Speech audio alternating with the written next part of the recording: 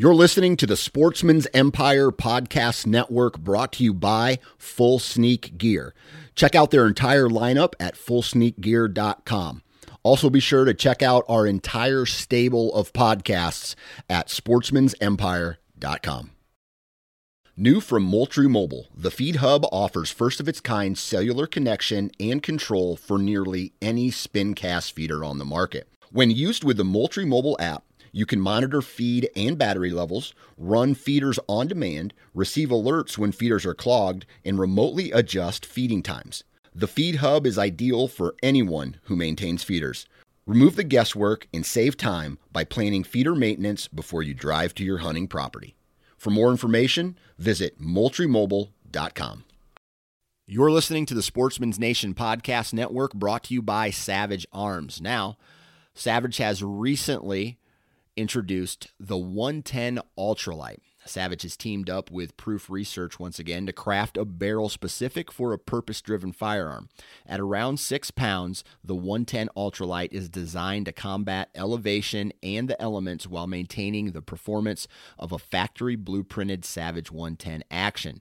The carbon fiber wrapped stainless steel barrel and melanite skeletonized receiver minimize weight for success on any mountain hunt. Now, I could go on and on about all the good things about this firearm, but what you need to do is go to savagearms.com, check out the 110 Ultralight. They have it available for the 308 Win Mag, the 270 Win Mag, the 28 Nosler, the 28 Ackley Improved, the 30-06 Springfield, and so on and so on and so on. They got it for just about any cartridge. So what you need to do is go to savagearms.com. Check this rifle out. It's a badass rifle. savagearms.com.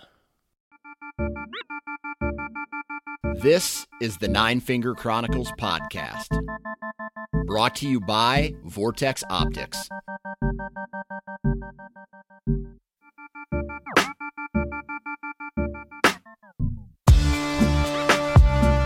Woo! Now, you know, when I start the episode off with the old Ric Flair woo, it's going to be a good one. And today's episode is a good one, and I'll tell you why. Before that, I got to tell you something, though. A lot of people ask me, Dan, if you could hunt with anybody, who would it be? And I'll be completely honest with you, that list is very short. And there's a lot of people on that list that you probably have never heard of, or if you have heard of them, you would be like, what? You want to hunt with that guy? But Lucas Psycho is today's guest, and Lucas is one of those people on the list of people that I would love to someday share a hunt with. I connect on so many levels with this guy. This guy is passionate about bow hunting. He gets fired up about the outdoors, and you can just hear it in his voice when he talks. And just by listening to him on today's episode, you will definitely understand that. And on today's episode, man, he's got another deer located on public ground in North Dakota, where he's from, and we break it down. We break down where this deer's living, what this deer's doing. We talk a little bit about strategy.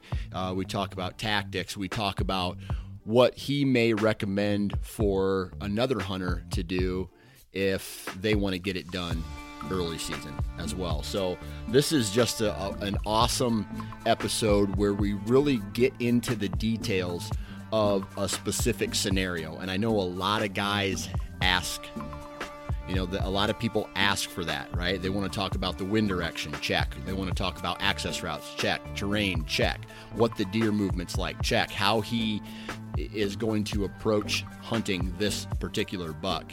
And we cover all of that in today's episode and a whole bunch more. So, man, I tell you what, I love talking to Lucas because he, like I said, man, he gets fired up. And this time of year, I think we're all getting fired up. And this is a really good episode to where I think if you listen to it, you guys are going to be able to really maybe take what he's doing with this specific scenario and apply it to whatever scenario you may encounter this upcoming season. So there's that. Lucas is the man. He is the man. So that's what we're going to talk about today. That's our guest today. And instead of doing a particular episode or a commercial today, I just want to go over with you guys what all the discount codes that I'm offering right now. And there's one for Lone Wolf, and that one, Lone Wolf tree stands, and that is if you spend $200, you get $50 off, and that discount code is 9FC50. Spend 200, get 50 off. The other one is for Wasp broadheads, and this is a 20% off offer where you enter the discount code 9, the number 9, fingers 2020, 9 fingers 2020, and that gives you 20% off your purchase of Wasp products. And then the last one is Ozonics, and if you buy a unit, I think it's the HR300, the HR230, or I think it's any unit, enter the discount code NFC19, and you're going to get a free dry wash bag with the purchase of a unit. So those are the 3 discount codes that you guys should take advantage of before the season really gets rocking and rolling here. I've had a lot of guys reach out to me about Ozonics, and whether it's legit or not, I've responded to all those guys. It's legit. And they just came out with a brand new locker. It's twice as big as the dry wash bag, and I'm excited for that because I got a lot of clothes. But those are the discount codes that we're running. Take advantage of those. Make sure you guys are subscribed to the Nine Finger Chronicles on Instagram or on iTunes or wherever you download your podcast. I'm on Instagram. I'm on Facebook. Make sure you're following along there. Spread the word. Share my stuff. Dude, this is going to sound arrogant, but I'm telling you, the principles and the guests that I have on these shows, I feel are not only more relatable, but, man, if you listen to what these guys are doing to be successful, you can apply those principles to your style of hunt wherever you're at in the United States. And, yeah, so that's me being cocky a little bit. But enjoy this episode. Tell your friends. Here's Lucas Psycho. All right. Today we have my brother from another mother, Mr. Lucas Psycho. Lucas, what the hell is up? Dude, it's opening day tomorrow up here in North Dakota. I can't even tell you. You're lucky to get me sitting down, Yeah. Because I've been just pacing around, throwing hunting shit left and right, just trying to organize the last little bit I got to organize here and be ready to go. I'm just jacked, man. I'm just jacked. Dude, to say the least. I'll tell you this. I have been, when I start hearing people in different states start on their, whether they're going on a Western hunt, antelope, elk, mule deer, or, they have their whitetail openers like you do in, tomorrow, and Kentucky does, and Tennessee's already had theirs. Like, I get fired up. These days, I just get fired up for other people. I know, and even just a little bit of the antelope hunting that has been going on that I've been following along with a few guys. It's just like you just know it's so close. It's so close, man. And with the year that we've gone through, I'll tell you, I bet every bow hunter, rifle hunter, bird watcher, what the hell ever you want to say, everybody is itching at this season probably more than any other in a long time. Oh, I feel we need you. it. We need it back bad. Yeah. Well, I also feel that this has brought some people out of retirement who probably used to hunt, but probably don't. Like, they maybe used to hunt, then they stopped. And now because of all this craziness, they're like, you know what? I'm coming out of retirement. I'm going to pick up hunting again. I agree, man.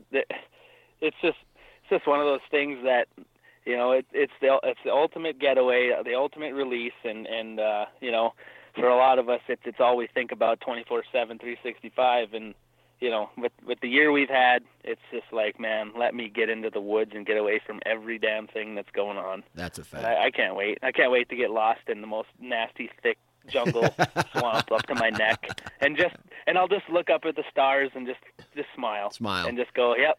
mosquitoes just destroying me. You know, I'll just love it. Oh, that's funny. Yeah, I don't know what it is. It's like I don't know. Are your kids at home with you? Are they in daycare? Are they in school? Or what's the story there? So they started school here recently, and then there was a positive COVID case that was within I think the high school or something like that. So it's a K through 12 public school that my kids go to. So they sent everybody home, and again. And you know, my wife, you know, bless her soul, she's ready to go back to work. And this is the first year all the kids are supposed to be in school, and she's just like, this is supposed to be the year of Jen, and I'm supposed to have a job and get to work and get back to real life, you know. And so the kids get sent back home, and it's like, so now we're like, we don't even know if she can even go get a job, if it's even gonna be worth it, because if they get sent right back home at any minute, now we don't have nobody to watch them, and it's like, so now she's just kind of we're just, you know, hanging in the balance here. It's chaos. I mean, just like everybody else is dealing with right now too. So I feel you. We're sitting at today is Thursday when we're recording this, and my kids officially started school this past Monday, but today was their first day in school, so they're like 3 days from home. 2 days at school, 3 days from home, 2 days at school. Then they go 3 days at school, 2 days at home. And today was absolutely glorious. I love my children to death, but it was like my prayers were answered. I had one kid at home today who I had to, you know, just chill with basically all day long. I just chilled. I went to the park, played with him, you know, he played toys by himself. I got a little work done, and it was the most glorious thing I feel like I've had in a long time. So, but I love them. I love them, but I needed a break from them. Yeah, I think that's. I don't think you're alone in that battle. I think a lot of the parents are like, thank God for public school, or thank God for school in general and daycares and all that. Like, it's, you know. It'd be pretty tough to operate without them, you know. Yeah, so that's a fact. You know what I really hope, and you know, not to get off topic of hunting, but I really hope like somewhere down the line we can really just kind of all agree that we really need schools, and we really need to start paying the teachers what they deserve, and like, so we can get more quality teachers and quality people to stick around. That seems like to be a big problem, you know. So it's like, let's pay these people what they deserve, because they do something that, you know, most people don't even want to even think about. You know? That is a fact. And my daughter's teacher called me yesterday, and he said to me, so is there anything, you know, that you like or dislike? He had like this questionnaire he was going through with the families. And I go, I've taught my kindergarten son now for about a total of 3 hours in 3 days, right? They have a 3-hour little learning period that you're supposed to, here's a bullet points that you're supposed to go through with your kindergartner and all this stuff. And I said, straight up, man, kudos to you, because what I've learned in those 3 hours is that I am not a teacher, right? I'm a dad telling something to my son, and he's like, what is, you know, what's this? That's E. What sound does an E make? And he said the wrong thing, and I was like, no, that's wrong. Like, I'm like, a teacher doesn't do that. Yeah. How do you not understand this? Exactly. It's so easy. Exactly. So, yeah, I've learned that teachers are they are the highest level of people in the world, because not only what they do is important, but like how they have to basically just eat shit all day long when a kid is misbehaving. Or like, if I was a teacher, I'd be like, shut your fucking mouth or I'm going to kick your ass. That Dan Johnson is not a teacher. I know. I'd be fired like right away. Yeah, Mr. Johnson, you cannot lay hands on a student. Well, he asked for it, you know. Like, yeah, that's hilarious. Oh man, I hear you there. So, first question right out of the gate here is, I was just kind of kicking back today. I actually had some time to think, and one tree stand, no, one or two tree stands popped into my head, or areas that I'm just like chomping at the bit. And I know that you already know the answer to this, because I'm sure it's what you think about too. But are you thinking of a specific tree stand? Have you had these visions of late October, November, even early season, whatever, of this one specific area that you're waiting for the right conditions or the right moment to go hop into? Yeah. I actually just discovered it this week. So it's this year I was planning on not necessarily going after one particular deer until I found particular deer. Yeah.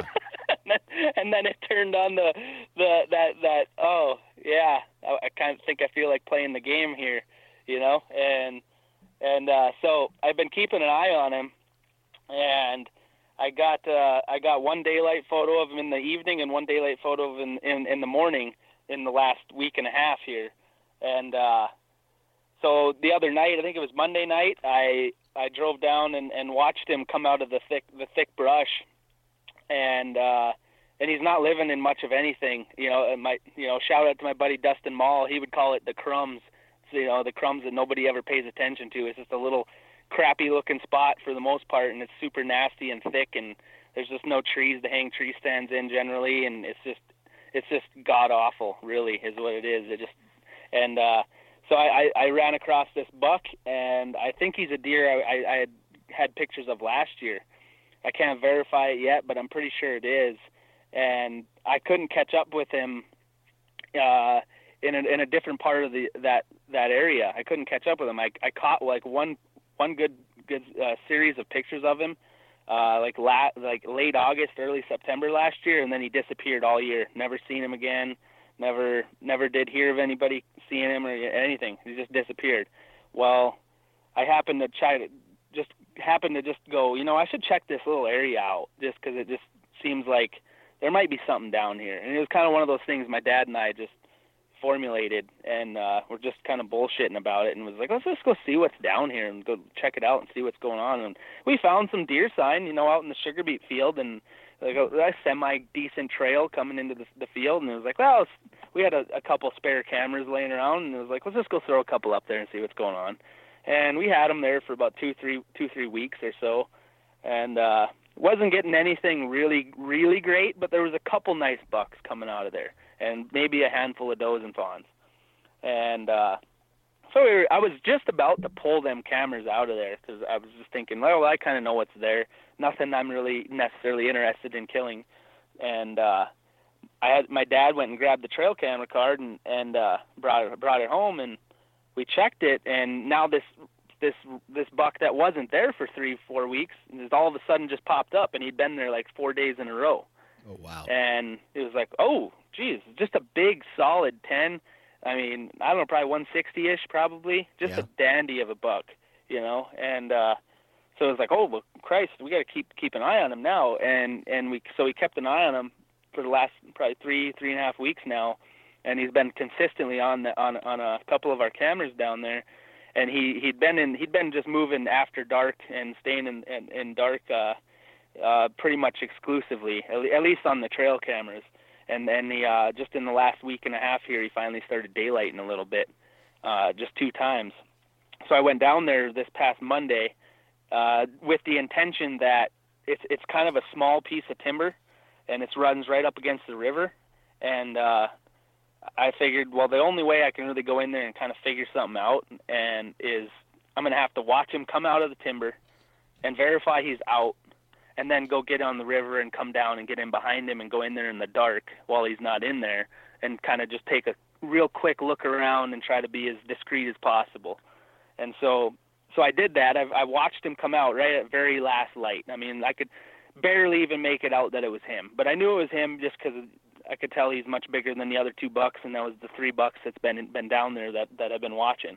And so I seen 3 bucks come out, and so I was like, all right, game on. So I drove off, and I went and got on the river and came down and got in behind there where I figured he was bedding. and it's going to be a real tight spot back there. It's probably only about 150 yards wide, running along the river, and it's so nasty and thick because when the river came up, it flooded and picked up the ice in the springtime, and the ice came off the river and just plowed over all of the willows and cottonwoods and everything down in there, that brush, and it laid it flat. And this happened probably a couple of times in the last 3-4 years.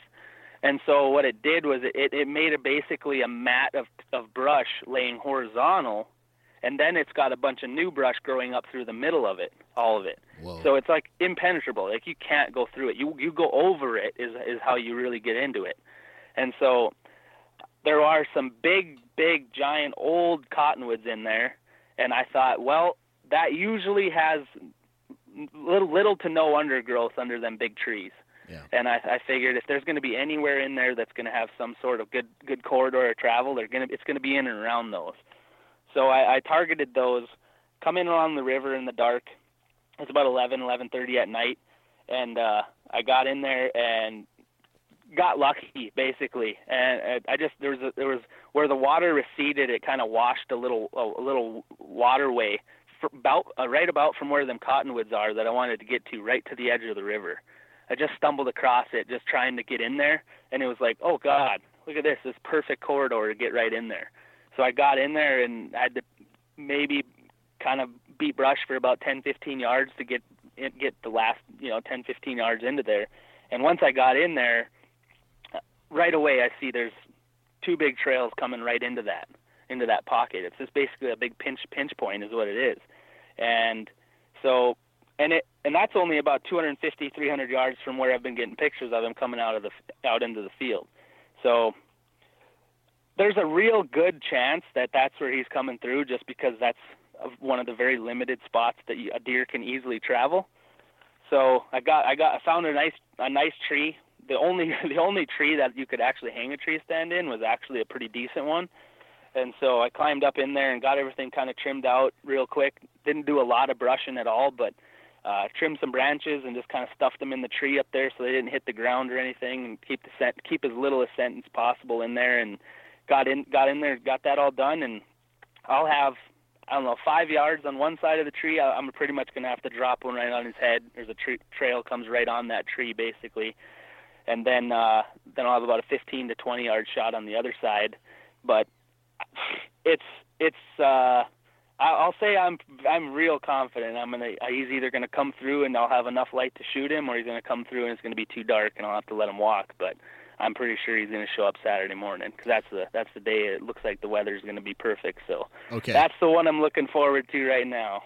Okay, so what you've just told me is that you went on a scouting mission in the dark to locate a tree to put a tree stand in, and you trimmed some branches. Yeah. At night. Yep. Yep. Well, it's such a small. No, you're not the first one to go, what? That's crazy. I told a couple of my other buddies that the other day. He's like, you did what? I was like, well, think about it, man. I said, this brush there's not a lot of room in there. And if I was to go in there in the daylight, he's in there. He's definitely in there somewhere. I'm going to kick him out or whatever, Why not just watch him come out of there and then go, hey, he's not home. I'm going to go in and break in the back door and go see what's going on in there, and and have my way with his little bedroom back there, and then then flip out and I'd be out of there, Let me ask you a question. Let me ask you this. Yeah.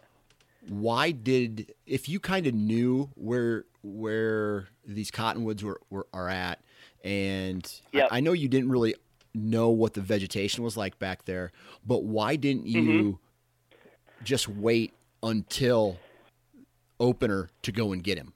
Like, why did you go in there and hang a stand up and trim some lanes and do all that stuff when he might be coming back to that area?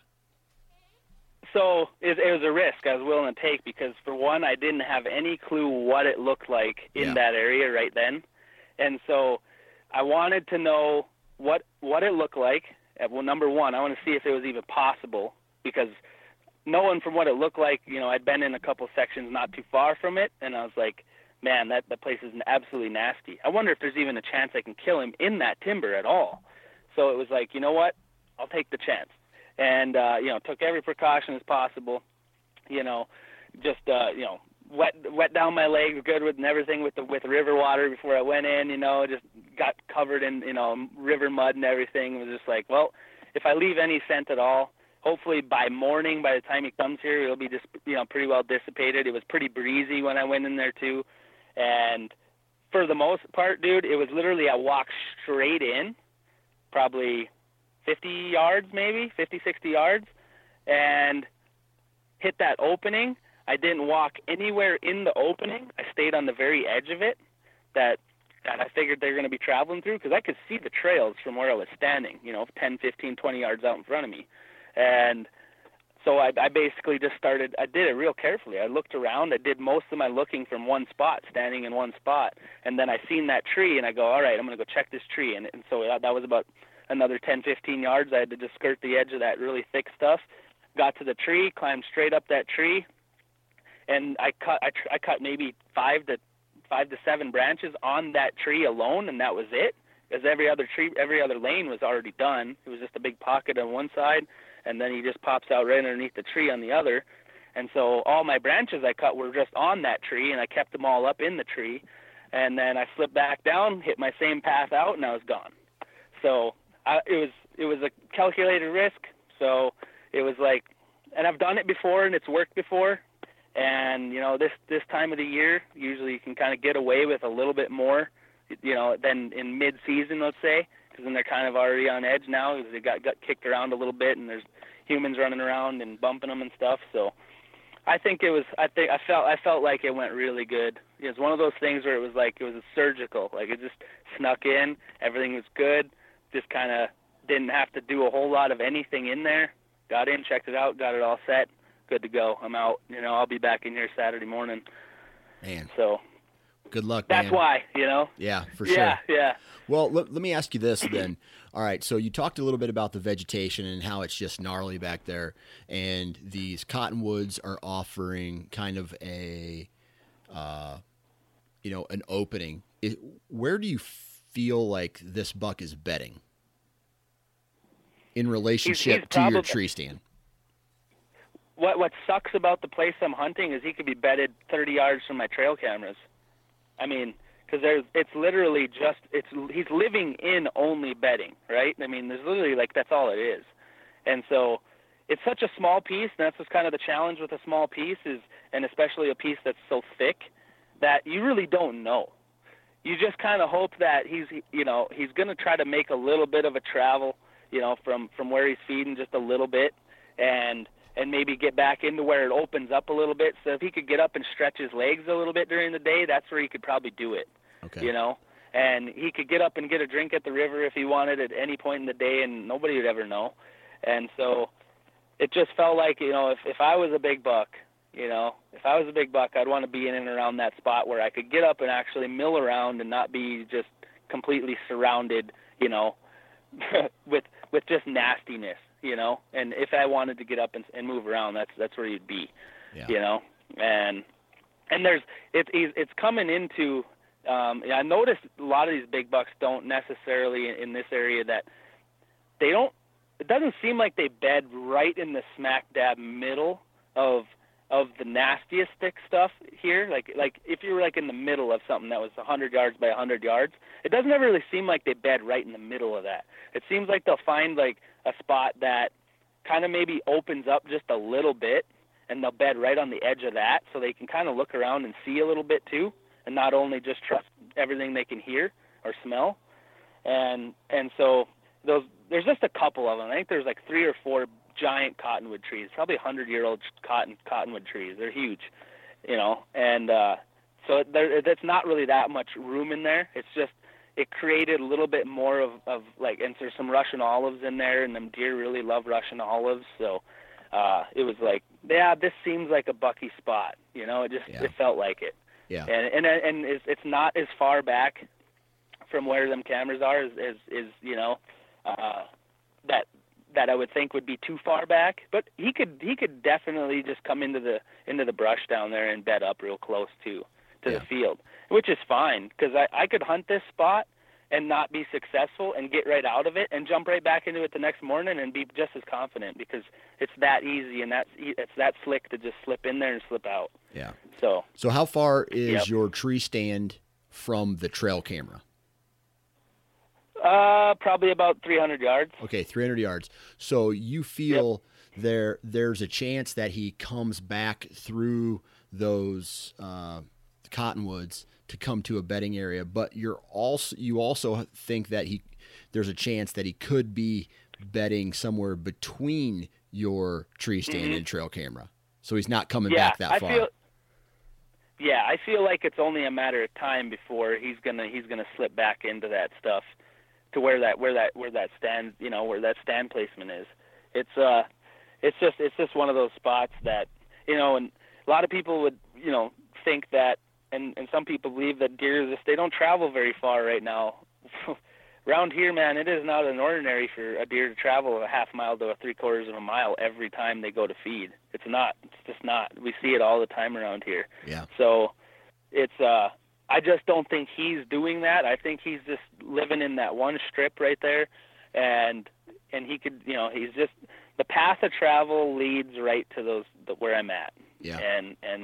And so it we'll see, man. I think it's. I feel good about it. That's the best part is, I feel real confident in it. So okay.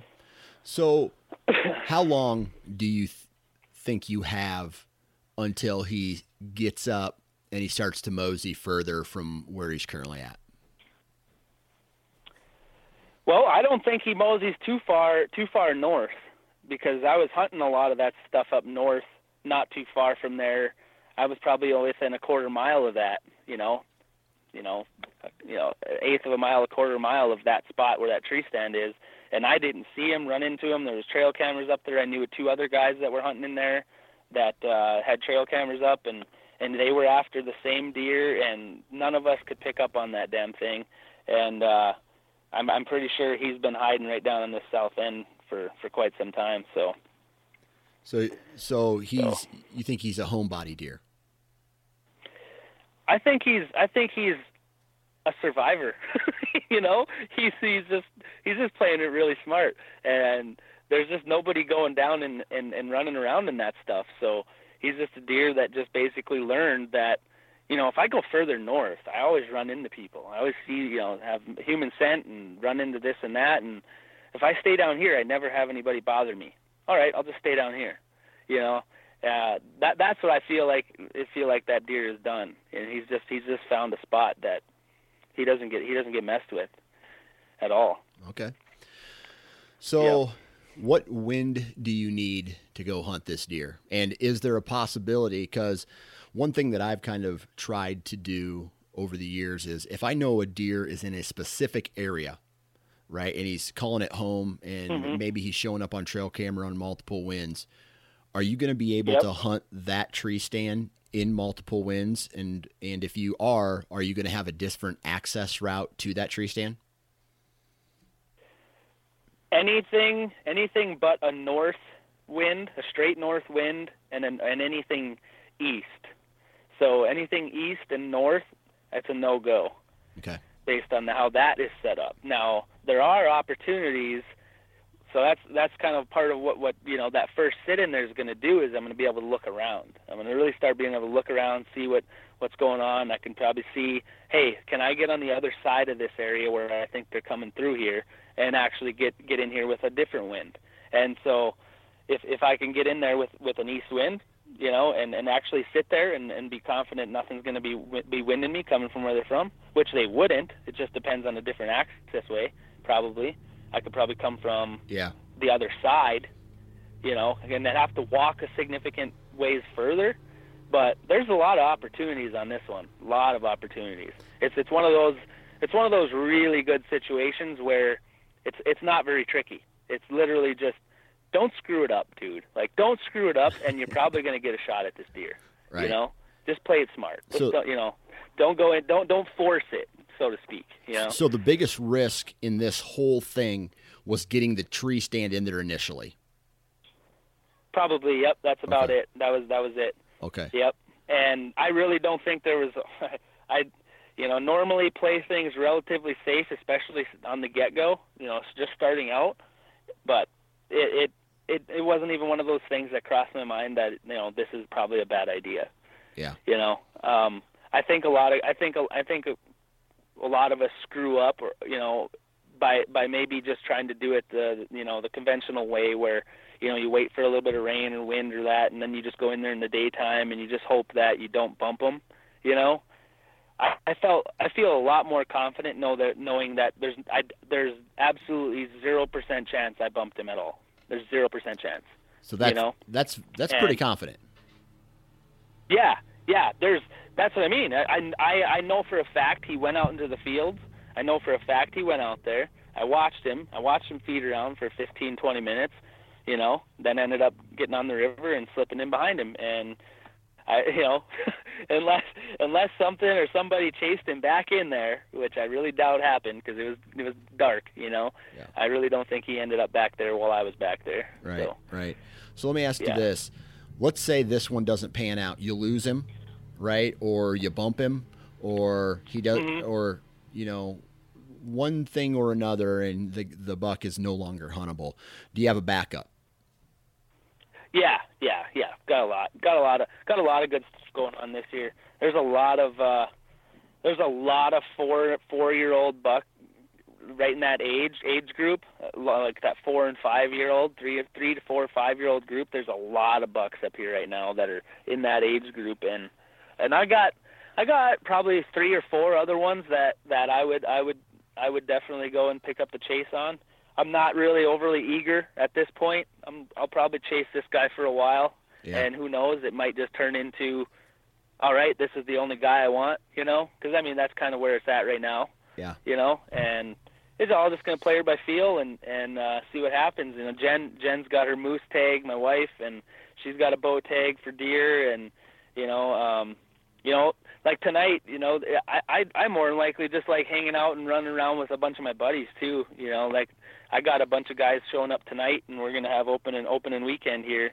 My buddy Nicholas Scalma's coming up, and I got my buddy Colin Berry and Brandon Fox and Aaron Shapiro, and we're all gonna be hanging out, chasing deer all weekend, and it doesn't get any better than that. No. Hanging out with all your buddies and having deer camp, it just doesn't.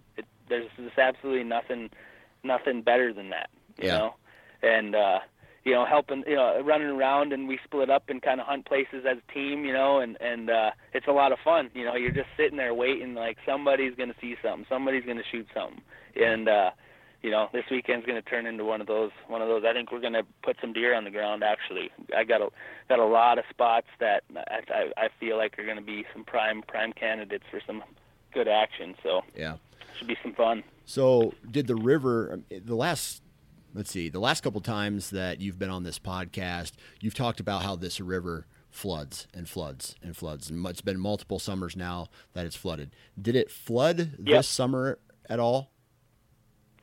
It's the complete opposite this year. Complete opposite.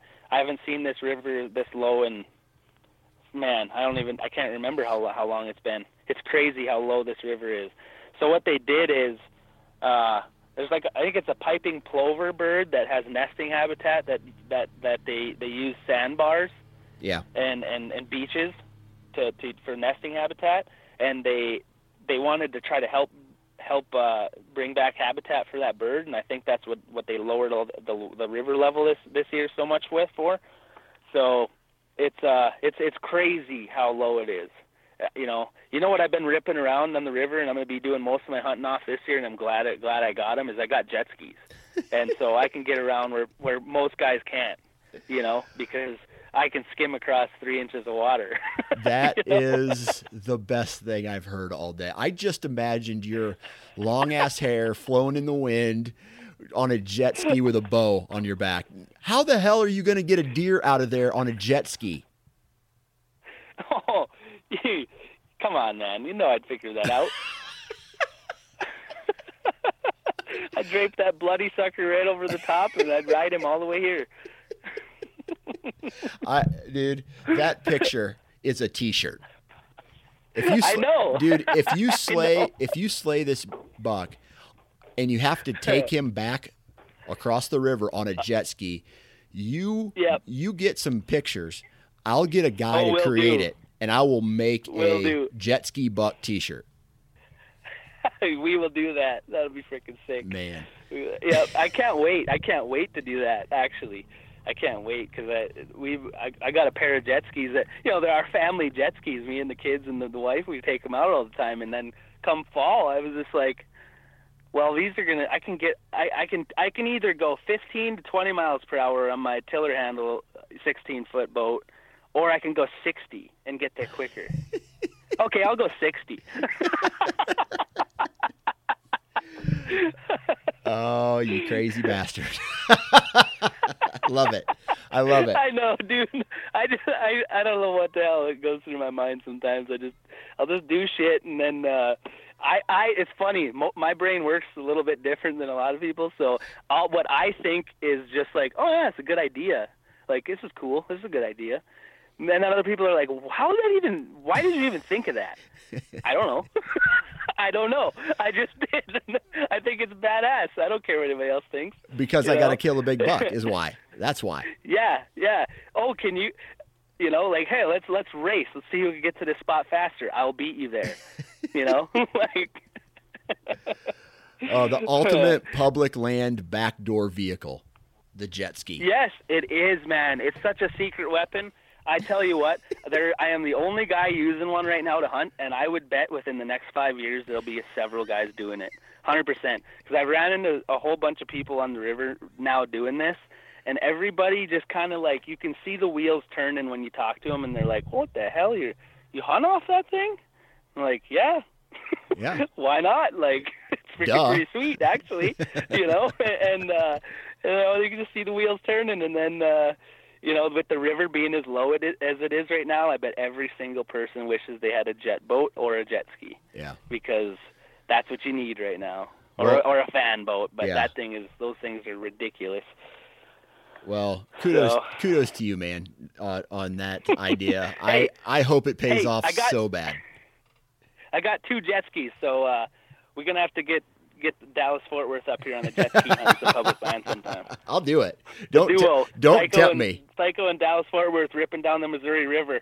The reunion. Just dragging monster bucks out of the woods.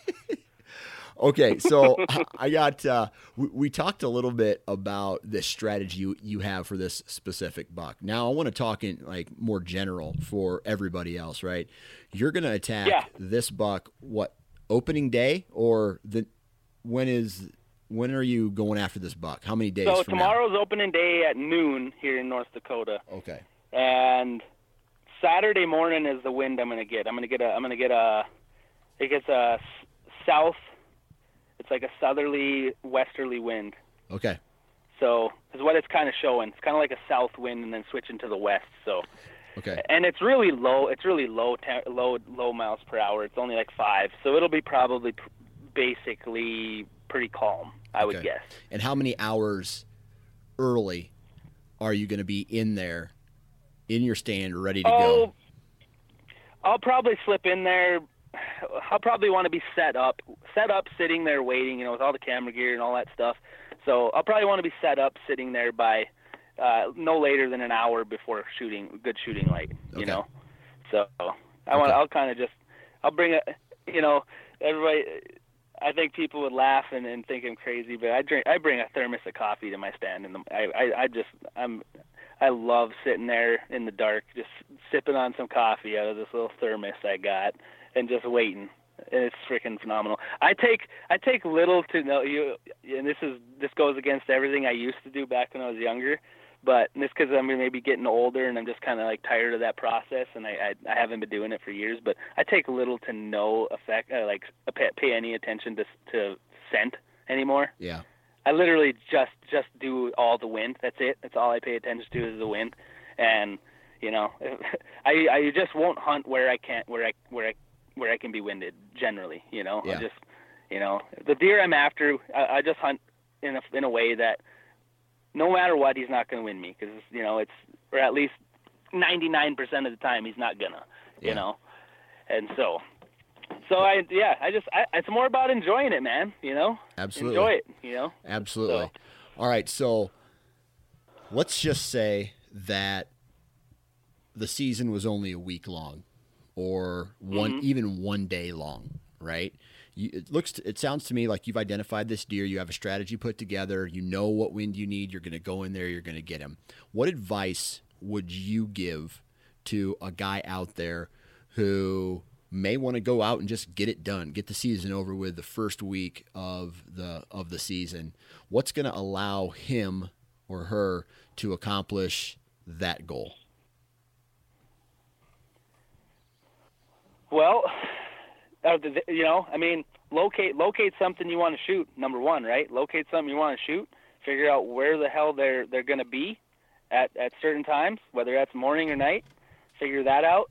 Figure out which wind you're going to need, to get in access wise, and if at all possible, use some water. Use a river. I just can't stress enough how great them using a river is to access, these places, especially for morning hunts. And if you feel like it's more of a confidence level thing, like how confident are you that if you go in there, let's say you got, say it is a couple day season or something, and you want to make sure you get it done because you're not going to have any more time. Well, you're going to have to push the envelope, number one, right? You can't really sit back and just wait. So what I would probably do is, if I had a couple of days to go at it, I would be like passive aggressive with where I decided how to hunt. So with this deer, the one I'm going after, I could hunt him in the evening. I could. I would just have to be real careful of where I know that he has been traveling, and I'd have to stay off of that stuff. I would give a buffer space. I would never walk over where I know I've seen him on these trails. I'd never like get on that trail and walk it necessarily. I would actually just kind of feel my way from a distance, kind of trying to see where it goes, and find an interception point where I think his path of travel, I think, is shaped kind of like a J, so, or an L. Let's say it's kind of just like an L, like a boomerang shape. He comes I think from the north, and then he glances to the southwest and then turns west, basically. So I would want to try to find him. I want to catch him in the evening. I would want to catch him on that elbow, so I could hunt him with almost a west wind, and he would feel pretty comfortable with that west wind, even a southwest. If I'm confident that I'm far enough off that northern running line where my wind is skirting that off towards the river, and he thinks that the wind's in his face, but it's actually coming off to his left, my right, going off to the river. And so I would try to trick him in that way, make him feel like, because if you have to get it done, you may not have that right wind, but that might be the wind you got, and so you could possibly kind of stay off that trail, or wherever he's coming through, 30 yards or so, and hopefully your wind will just consistently blow off that edge, and he'll think it's good, but it's good for you yet, and then pretty soon he's right in front of you. And now if you don't have that situation, you can go literally for it. If you got the wind perfect and you think, all right, he's coming down this trail. He is. This is really the only place he can go. This is the only place he's coming from. All right, you got to take a gamble. And I've done it many times, and it's worked a lot of times, and it's definitely not worked a lot of times. But you can literally jump on that trail, and you can just glance ahead, and as soon as you can kind of see, like, all right, I should be able to get up in that tree, or I'm going to get off the trail early before I get up to that area, and then I'm going to get up to that area that way. So he's still got to come past you to get to the spot you've already screwed up with scent, right? Yeah. So I would bust off the trail there, and I would get up ahead, and I would kind of just look it over from a distance as much as I could, and then once I see that, all right, there's the kill spot, get in my spot. And then just, hope and pray. All right, I just screwed this place up tonight, so either I kill him or I don't, one of those things. So that's kind of how I would go about it. Yeah, that's a pretty aggressive access route, but it makes a lot of sense, especially if you have a deer pegged, right? Let's just say Right. 2 days in a Yeah. row, he comes down this trail. Why Yep. not walk right up that trail, get off of it, walk a little, parallel it at 20 yards or so, get in a tree, and now you're Yep. you're golden. With all respect to wind, Right. Yeah, exactly. And there's absolutely nothing wrong with doing that every single chance you get on a deer if you got enough places to go. And that's kind of how I've hunted my whole life is I haven't, I've got so much ground around up here in North Dakota that I can get aggressive every time. And that's why I'm so successful is because I literally go for the kill most of the time, every single time, and it's just a numbers game at that point. Eventually the odds will be in my favor. Eventually them odds will go, he's showing up. Here he is. Right. Right. So I'm starting to get jacked about your season right now because it sounds like it's just staged. It's just, you're just you're just waiting for it to happen. It's like you already have him on your jet ski. You already have this buck on your jet ski. I know. I already got a hold of his rack in one hand and the hand on the throttle in the other, and I'm just skipping across the river, happy as can be. Holy shit. So let's say now a guy doesn't have a deer located yet, but still wants to get it done early, whether it's September, a September opener like you guys have, or an October opener like Iowa or, other Midwestern, really any state that has an October. Does that strategy change? Well, it kind of goes back to, getting out there and finding them, right? I think some of the best ways to find these things is get out after a rain, a night of rain in, or a good long soaker of rain, and you can get out there and find just immediate tracks along fields, and that's a real great way. Or you find waterways that are drying up, or just waterways that got water and it's muddy on the edges and they're crossing that stuff. Ditches, irrigation ditches, canals, and all that stuff. That's just an easy way to find deer. Number one, right? You just got to find some deer. Where the hell are all the deer? And then once you figure that out, now you can kind of post up and try to get a glass on them, see what you got. If you got trail cameras, right? We can all use trail cameras. Some states allow shining. I am so jealous that people get to do shining, with lighting at night. Like, I don't really understand why it's such a big deal, other than I think it just puts people in a position to make, bad choices, I guess, probably, would be a way to argue for it. Right. Against it, I guess. Right. It just puts people in that mode of, oh, gosh, I could just shoot him right here, right now. Yeah. And I get that. So I'm kind of jealous. I think guys in Wisconsin can, do that. You can in Iowa. So that you can? Yeah, I could go out shining tonight, or I could go out shining. I can't have a weapon I can't have a weapon in my car, but I can shine on private, but not on public. Oh, okay. Yep. Yeah. Okay. Yep. That makes sense. Yeah. Gotcha. Yeah, and that would be an absolute phenomenal way, to at least locate something you're interested in, if you were to do that. Now, that's the number one thing you got to do. You got to actually put in the time and get out there. I know a lot of people sit back throughout the summertime, and come hunting season, they don't know where to even go because they haven't even been out and put any time in and scouted, put boots on the ground, sat behind the glass for hours on end, driving roads and getting on top of hills and climbing trees so you can see into the next field, so you can see multiple fields at one time, and there's a lot of things you can do is just put your time in and get out there and really find them. And then once you find them, you can just start to, slowly tighten the noose on them, Yeah. You just kind of start picking it away. And, that deer HVI I killed last year, I literally killed that deer by it was almost like resembling putting a puzzle together.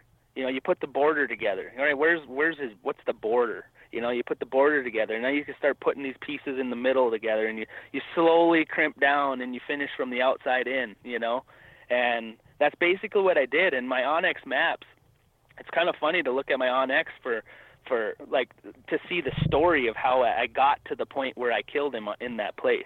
you can see my pins and all my markers and everything slowly started to narrow down into like an arrowhead, you know, and I just pinpointed right where he was, right where his core area was. So it's kind of neat to think about it that way and see it that way. And I mean, if you can apply that method, like, all right, outside in, just, you know, if you have that opportunity, there's going to be times where you're going to find some deer and there's going to be 500 other people, you know, that are in that same area. Now it's kind of figure out where everybody's not going, you know?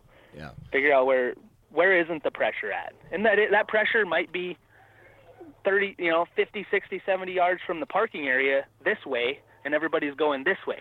Yeah. You know? And they could just be bedded really close to the parking area, and you know, I don't know how many times I've seen big bucks jump up right from close to the parking area, you know, and you hear people talk about it all the time. So that's what that means, you know, get back to your question. That's what I would say is you just got to get out there and find the damn things. Okay. What about, and this is just a random question since you were talking about it, flanking other hunters. How often do you, or is it something you do a lot? Is it something you try to avoid? How often do you use the location of other hunters to put a move on a buck, knowing that that deer might be skirting their position? A lot. I probably pay attention to other hunters. I guess more than I would even pay attention to the deer. You know, I kind of just, whenever I see somebody in an area, I always find myself, and I could just be driving by it, and I could see somebody's in an area, and I automatically start to calculate if they're in that area, and I kind of know how to hunt a lot of these areas, and I'll automatically go, they're in there in the wrong wind. Like, there's pretty much nowhere in there that, I mean, I would really hunt with the wind that's going on right then at that time, you know, so I can almost kind of say, like, all right, if they're in their pressure in that place up right now, or I've seen that pick up there multiple times, you know, I'm going to try to start to see, like, all right, where are them deer going to try to evade that person and that pressure, and where are they going to try to adjust their movements to, you know? And I basically, you know, I did that with HVI with the last 2 years when I was hunting that deer. There was probably, I don't know, anywhere from 10 to 15, probably 20 different guys, you know, I would see coming from all areas, you know, all sides of that place, trying to hunt in there, from the river, from the road, everything. And I literally just spent enough time figuring out where everybody else was really concentrating their time. Because a lot of people just hang a stand and that's where they hunt all year, you know. There are guys that do that. Which is nothing wrong with it. They're just out doing what they want to do. You know, they'll come in on the river and they got to stand 20 yards inside the river, off the river, and they sit there every time the wind is good or whatever, you know, and that's where they sit in that spot. They don't really venture from it. So you can almost see like little areas that create almost a pattern, and I narrowed it down to where there is absolutely nobody in this area within 100 yards radius, you know, and that's where I found him. I found that other buck that I shot after I missed him, and 4 other bucks that came past me that night too. It was just an area that everything else was getting pressured and that spot wasn't. And that's where all them damn deer were. And they were actually traveling the wrong direction from the fields when I caught up to all them deer. They were all traveling away from where all them people generally hunt. They were kind of skirting and going around and getting out of there. So it was pretty interesting, you know, eye-opening for the most part. And, you know, just pay attention to it. You know, the smallest things can pressure deer in one area and fire up another spot that you may never even hunt or even think of hunting, you know. But it's like, you know what? There's a lot of pressure been going on over here and a lot of pressure going on over here. And wonder if I shouldn't just slip around the backside and come in with a different wind and maybe hunt that spot in the morning, you know, and see if there is anything going on, and just do kind of a hunt scouting mission, you know, and see if there is anything going on. Yeah, I mean, that makes a lot of sense. But yeah, we're up on time here, man. I could sit here and talk with you for another 3 hours, but likewise, I have a feeling there's going to be a part 2 to this story, right? I mean, there's a lot of season. I mean, it hasn't even started yet, but there's a lot of season that is between you and this buck, right? Or I guess it could just be a couple days, but I'm really hoping that in a couple weeks we can have part 2 of this story, man. So good luck this fall. Me too, man. I look forward to it, and like I said, I enjoy coming on all the time and shooting the shit with you about deer. And like right now, it can't get much better. Not going to sleep at all tonight, probably. Well, man, good luck and keep me posted. All right, thanks, brother. And there you have it, ladies and gentlemen. Another episode of the Nine Finger Chronicles podcast is in the books. Huge shout out to my man, Lucas. Thank you very much for taking time out of your day, hopping on, BSing with me for a little bit. Huge shout out to all of you for taking time out of your day to listen. Huge shout out to all the partners of the Nine Finger Chronicles podcast: Ozonics, Vortex, Wasp, Lone Wolf, and the Average Conservationist. Please go out and support the companies that support this podcast. And last but not least, subscribe, follow, share. This is supposed to be a community, right? Talk with someone who, if you're having trouble, go to the Nine Finger Chronicles page, ask a question. Comment on whatever we share on Facebook or Instagram, and somebody will help you out. I guarantee it. There's so many cool dudes and dudettes out there that are getting it done and love to share what they're doing and what they're doing right and wrong.